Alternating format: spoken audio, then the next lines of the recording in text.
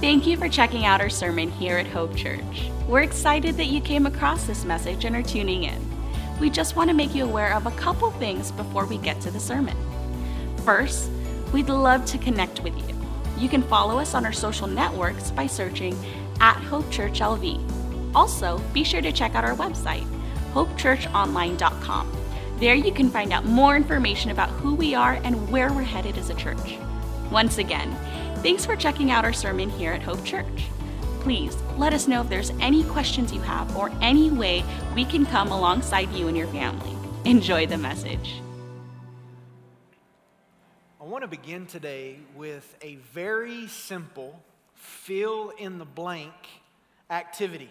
I want you to look at this statement on the screen. Here's the fill in the blank statement. I am a blank person. So here's the question.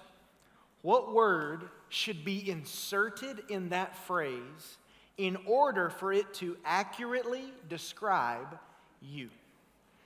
What's your first reaction when you think about filling in the blank as it relates to your life? Now, don't fill in the blank with the person you wish you were. Fill in the blank with the person you actually are. I am a blank person. Here's a couple of options. Maybe for you, the word that came to mind first was something like friendly. I am a friendly person. Maybe the word was healthy or passionate or loving, or maybe you would say, I am a smart person. Or maybe your response was much different than those types of words. Maybe you thought more in the line of tired. I am a tired person. Maybe your word was lazy or selfish or cranky or confused. Or maybe you're kind of in a category on your own and you would say something like, I am a loud person. Or I am a creative person. I am a dramatic person. Or maybe you would say today, I'm a lonely person. Or I'm an anxious person. It would be interesting if we went around the room today, if anyone filled in the blank with this word, I am a thankful person. Now, if that was the very first word that came to mind for you this morning, I want to go ahead and dismiss you from our service because I don't have anything for you today. Maybe that wasn't the first word that came to mind for you, but let me ask you today, are you a thankful person? Lifeway Research did a survey in 2016, and they asked the question, who do you thank on Thanksgiving? And they were given a list to choose from. And the results are pretty interesting. 63% of those surveyed in the United States said that on Thanksgiving, they give thanks to God. Praise the Lord. 57% of those surveyed said that on Thanksgiving, they give thanks to their family.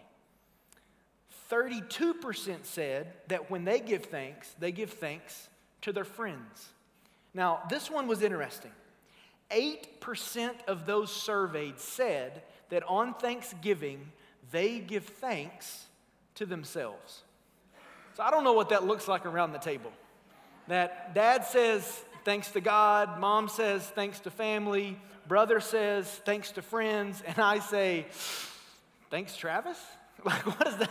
How does that come across? And one other piece of data that was shared in this research was this, that 7% of Americans said they do not give thanks at all on Thanksgiving. So here's what we're going to do today. In our time during this service, we're going to look at what does it mean for a Jesus follower to truly give thanks.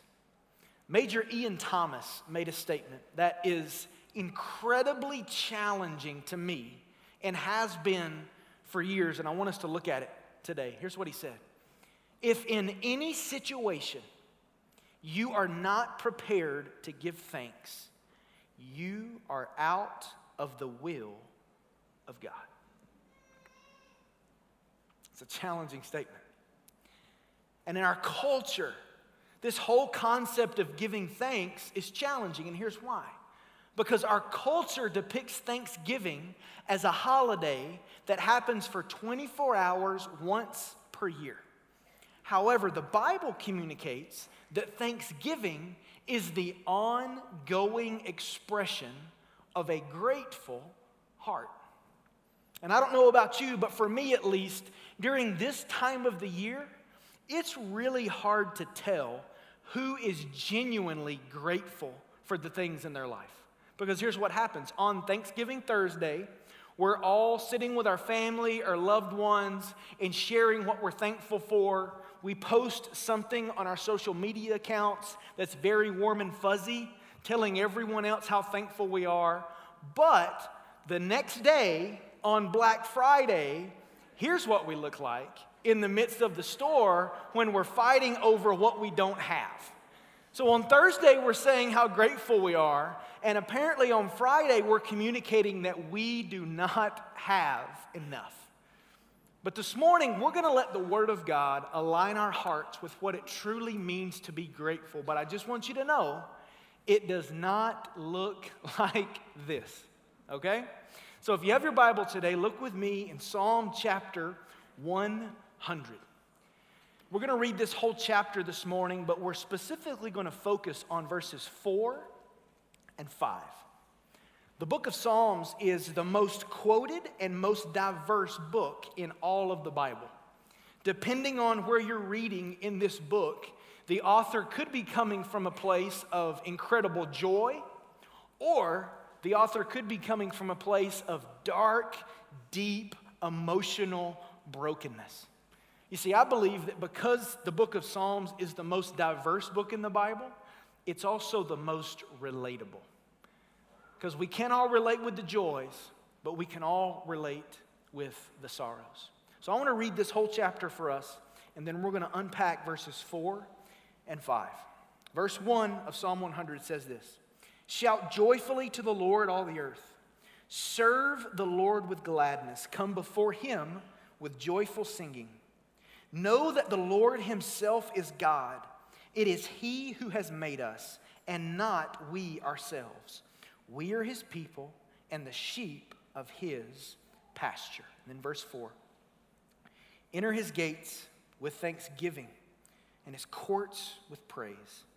Give thanks to him. Bless his name. For the Lord is good.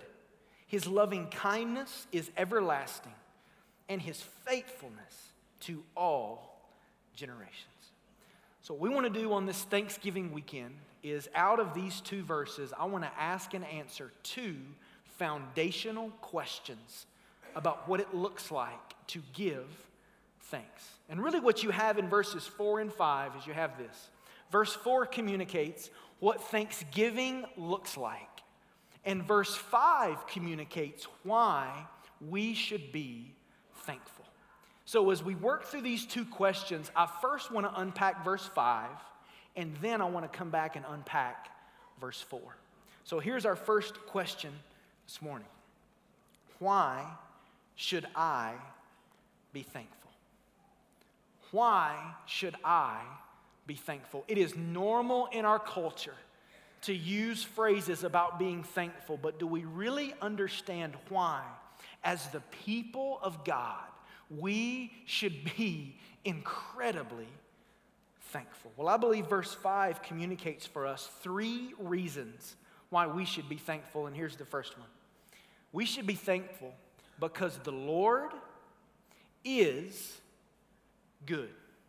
We should be thankful because the Lord is good. Now, I know the word good is a word that's used commonly in our culture, and so I want you to look at this statement to unpack a little further what that actually means. The Lord is good because he knows and desires what is best for us. One of the prayers that I learned, really the first prayer that I ever learned as a child, started like this: God is great and God is good. Now, what I thought at the time is that I was just reciting a children's prayer. But what I've since learned is that that prayer is actually rooted in the Scripture. The Bible teaches us that God is both great and he is good. And there's a phrase about God's goodness that is repeated multiple times in the book of Psalms, in addition to what we just read in Psalm 100. And I want you to look at it. It's found in Psalm 106, 107, as well as Psalm 136. And here's the phrase: give thanks to the Lord, for he is good. Now here's what's important to understand. Normally for us, when we give a testimony or when we share with someone else that God is good, it normally pertains to our present circumstances. What it normally means is that from a material possession standpoint, we're in a good place. It means from a physical health standpoint, we're in a good place. And there's no real trouble that is present in our lives. However, God defines the word good much, much differently than we do. You see, God has an incredible, eternal plan for all of us. It is a plan that brings him maximum glory and brings us true satisfaction in Christ. And everything that God does, he is seeking to bring about this incredible, eternal plan. Now, the reality is, he's not obligated to that. You see, as humanity, originally we rejected God, and we said that we can do better, which makes it even more overwhelming that in his goodness, he is still seeking to bring about the very best in our lives. You may say to yourself, Pastor, that's incredible. No, that is goodness. That is the goodness of God on display with the reality that he knows what is best for us, and he seeks to bring about what is best for us. The first reason we should be thankful is because God is good. Here's a second reason that's found in verse 5. The Lord is loving. The Lord is loving. And here's a statement to unpack that. He loves us with an unending love. The second part of verse 5 says this: his loving kindness is everlasting. There is nothing greater, stronger, or more amazing than the love of God. And this word loving kindness in verse 5 is combining two ideas. It's combining the idea of loyal love and the idea of unfailing kindness. Look at this statement on the screen to kind of unpack it a little further for us. God's loving kindness is that sure love which will not let his people go. Not all of our persistent waywardness could ever destroy it. The steady, persistent refusal of God to wash his hands of his wayward people is the essence of loving kindness. I want to take that a step further and share something with you that I believe is overwhelming, yet it is true nonetheless. God created us, which means he knows us the best, yet he loves us the most. It is normal human thinking to assume that when someone really gets to know you, their love for you will decrease. But understand this as we think about the love of God. The Lord not only knows you the best, he loves you the most. He is a personal God who is concerned with every detail of your life. But his love and his compassion do not lessen the fact that he is the all-powerful God who spoke creation into existence. And he is the only one who could make a way for humanity to be redeemed and for us to experience eternal life. So here's a biblical conclusion that I hope blesses you today. Eternal life and eternal love are found in the same person, and his name is Jesus. Eternal life, life that is going to last forever, everlasting life, and unending love are found in the same person, and his name is Jesus. You see, that's the gospel. We are given what we don't deserve. We are invited to experience life in Christ that we could never obtain on our own. The beautiful message of the gospel is this: eternal life and eternal love are found in the same person, and that person is inviting you and I into a relationship. The Lord is loving. Because He's loving, we should be grateful. Here's a third reason that we should be thankful, I believe, out of verse 5. The Lord is faithful.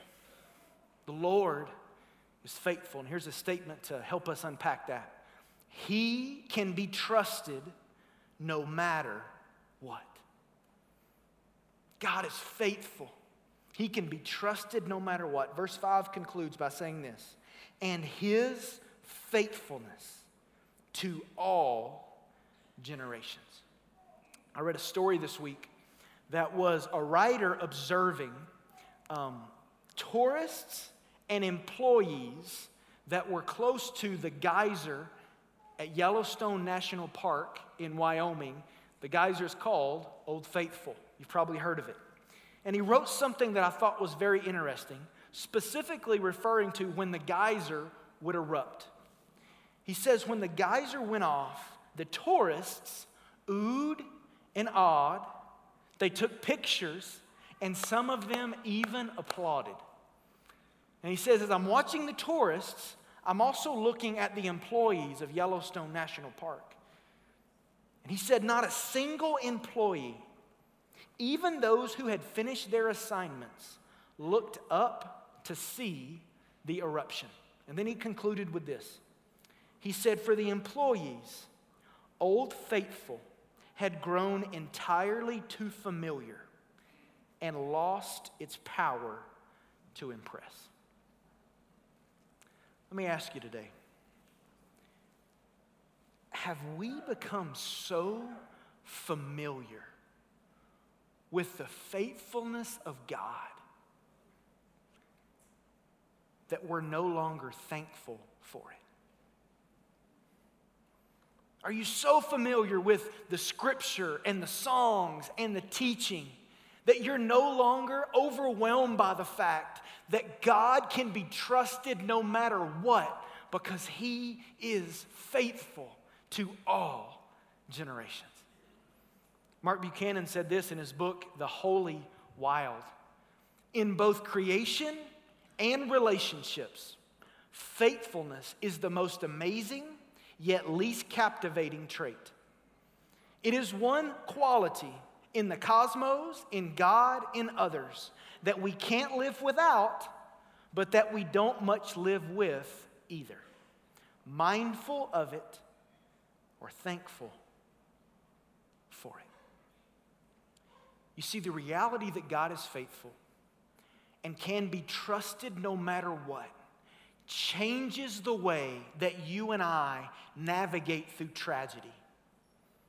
In the midst of tragedy, here's the normal human response: God, why? You've probably asked that question. I've asked that question. That's the normal human response. But the reality is, in the midst of a broken world, we may never know why as it pertains to certain tragedies this side of heaven. And I'll be honest with you, as I look at things in our own city and things happening right now around the world, the normal response of my heart is, Lord, why? But I have to remember that even though I don't understand it all, God can be trusted no matter what. So that changes the question. The question should not be why. To a faithful God, here's the right question: Lord, how are you going to use this for your purposes? Now for me, in the midst of emotion and pain, that question helps me see past the pain towards purpose.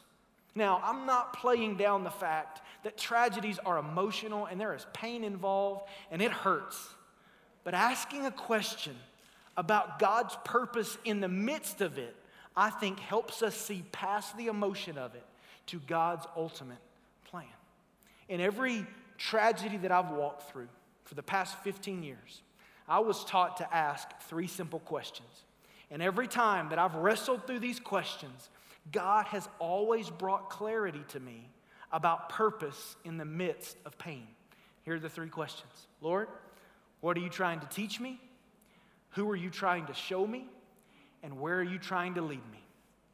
In every time that something explodes in my life, I wrestle with those questions. Lord, what are you trying to teach me? Who are you trying to show me?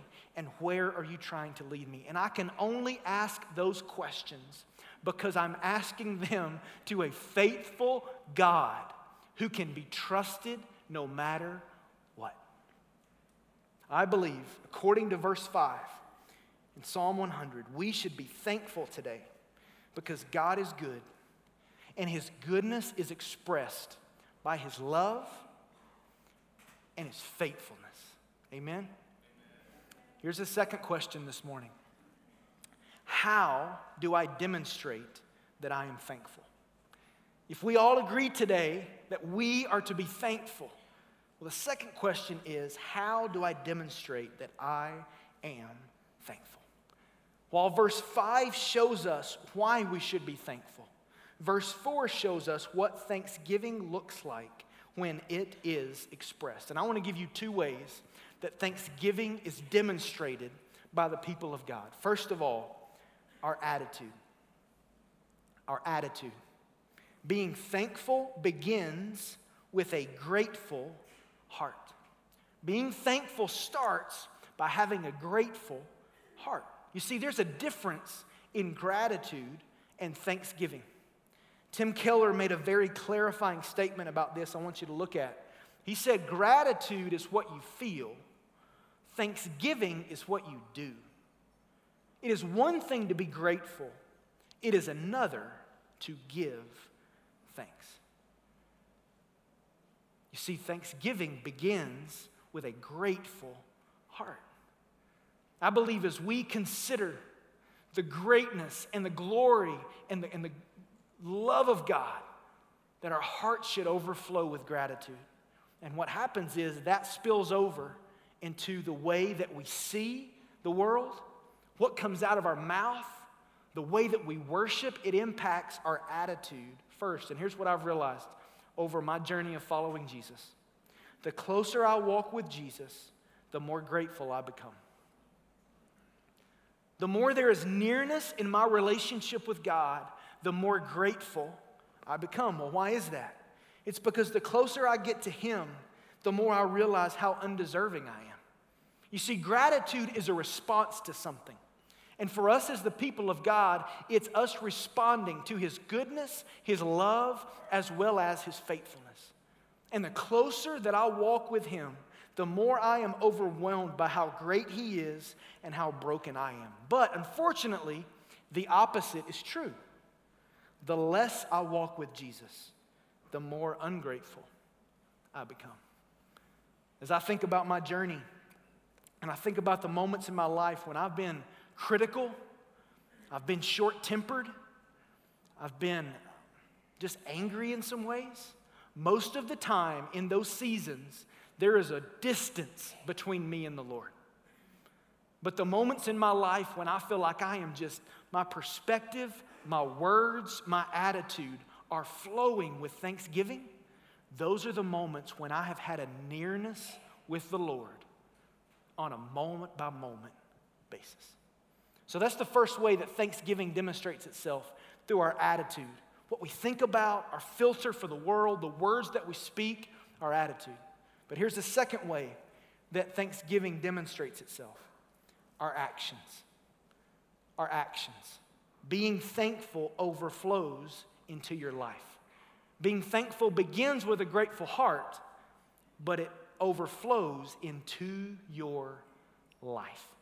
Verse 4 in Psalm 100 has a few references to locations that don't really have any relevance to us, but they had incredible relevance in a Jewish culture. You see in verse 4, there is a reference to gates and courts. Verse 4 says, enter His gates with thanksgiving and His courts with praise. This was a reference to the temple. The temple was the place that they believed the very presence of God dwelt. And when you entered into the temple, you entered through a gate, and then you progressed to an outer court. Then there was another gate. Then there was an inner court. Then there was the holy place, and then ultimately the Holy of Holies. And the further you progressed into the temple, it was believed the closer you were to the presence of God. You see, the Holy of Holies was the most sacred place of worship and communion. It's where the high priest went to personally experience the presence of God. Now, we understand today that God's presence does not dwell in a temple made by man. It dwells in us by the Holy Spirit of God. So as we read this today about progressing through his gates, progressing through the courts, here's what it is. It's an invitation for you and I to draw near to the Lord. You see, God is not just some far-off being who wants nothing to do with his creation. He desires for us to draw near to him, and he has made a way in Christ for us to do just that. That's incredibly significant for us. Verse 4 is an invitation for us to draw near, which is consistent with the New Testament.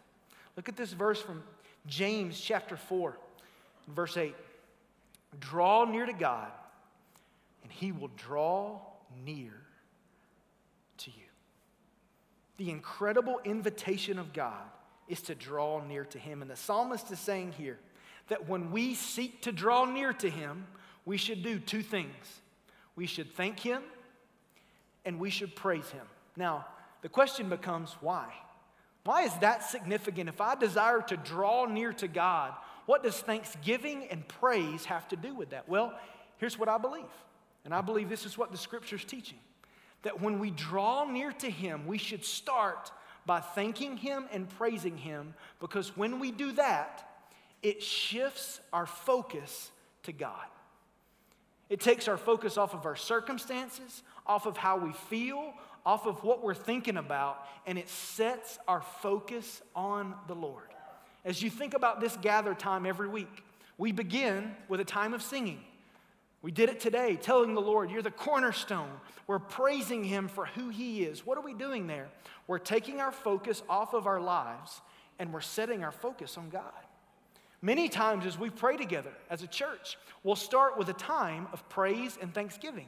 What are we doing in the midst of that time? We are taking our focus off of ourselves, off of our circumstances, and we are setting our focus on the Lord. Because I believe when we do that, when our focus shifts, we begin to recall the ways in which God has impacted us. And the Scripture commands that we remember his wonders which he has done. We are called to thank him and praise him joyfully all throughout the day and in the presence of others. That's why praise and thanksgiving are so significant. That's why the Scripture's saying, hey, as you begin to approach God, start with thanksgiving and praise to warm your heart to who God is and what he has done, and prepare your mind and heart to meet with the Lord. Charles Stanley had a statement about this that I thought was really strong. He said, the height of our worship flows from the depth of our knowledge of him. I love this sentence. If we know little, our praise will be limited. As we grow in the intimate knowledge of the Lord, our adoration of him increases. You see, what stops us from giving thanks is that we are not grateful. And what stops us from being grateful is that we lose sight or don't know who God is and what he has done. I personally believe that Jesus followers should be the most thankful people on the planet, because our eyes have been opened to the depth of our sin, and we're blown away by the amazing grace and love that God has for us. And the way that thankfulness is demonstrated is through our attitude as well as through our actions. One of the common questions that a lot of people ask all over the world is this: what is God's will for me? And I want to conclude today by reading a verse of Scripture that tells you one aspect of God's will for your life. And here it is out of 1 Thessalonians chapter 5. Rejoice always, or be joyful always. Pray without ceasing. Now listen to this. In everything, give thanks, for this is God's will for you in Christ Jesus. You want to know one aspect of God's will for you and for me? It is to be thankful. So I want to ask you the same question I started with. Are you a thankful person? Let's pray this morning.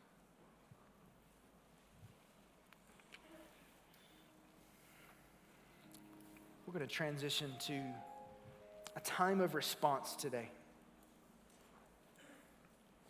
It's an opportunity for us to look at our own lives. It's a time to listen to the Lord and really identify how He's speaking to us today. There's a couple of ways that I want to just challenge you to respond today. Maybe you're here, and what the Lord has shown you during this service is that you are not a grateful person. Maybe there's a hardness of your heart. Maybe you've just not been exposed to the reality of who God is. If you're here today and you would say, I'm just not grateful, I want to challenge you to consider the goodness, the love, and the faithfulness of God. Maybe you're here and you are grateful, but you see today that gratitude overflows in your life through thanksgiving. But as you think about your attitude and your actions, that's not evident. Maybe it's the words that you speak.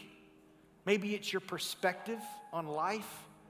Maybe it's your worship in your small group or here during this gathering or just personally with the Lord. And the best thing that can happen for you during these moments is just to repent and say, Lord, I desire for the gratitude that is in my heart to flow out of my life in the form of thanksgiving. Maybe you want to pray just there in your seat. Maybe you want to come forward and kneel here on these steps. Or maybe you're here today and you don't know Jesus. And you recognize that He loves you.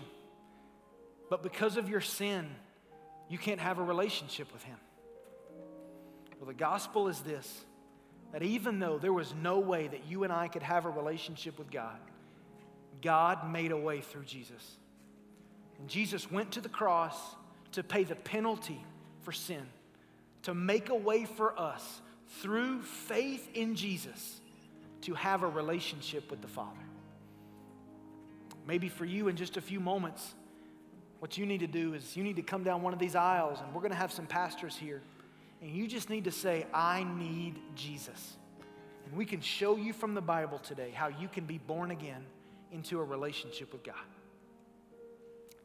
For others of us, I'm sure there are some family situations, some financial situations, maybe some health situations. And you just, before you leave this campus today, you just need somebody to pray for you. Listen, our pastors would be honored today just to pray with you and for you during this time of response. So Lord, I pray that you would direct us now, that you would give us a sensitivity to your voice. Lord, this service isn't over until we have truly responded to you.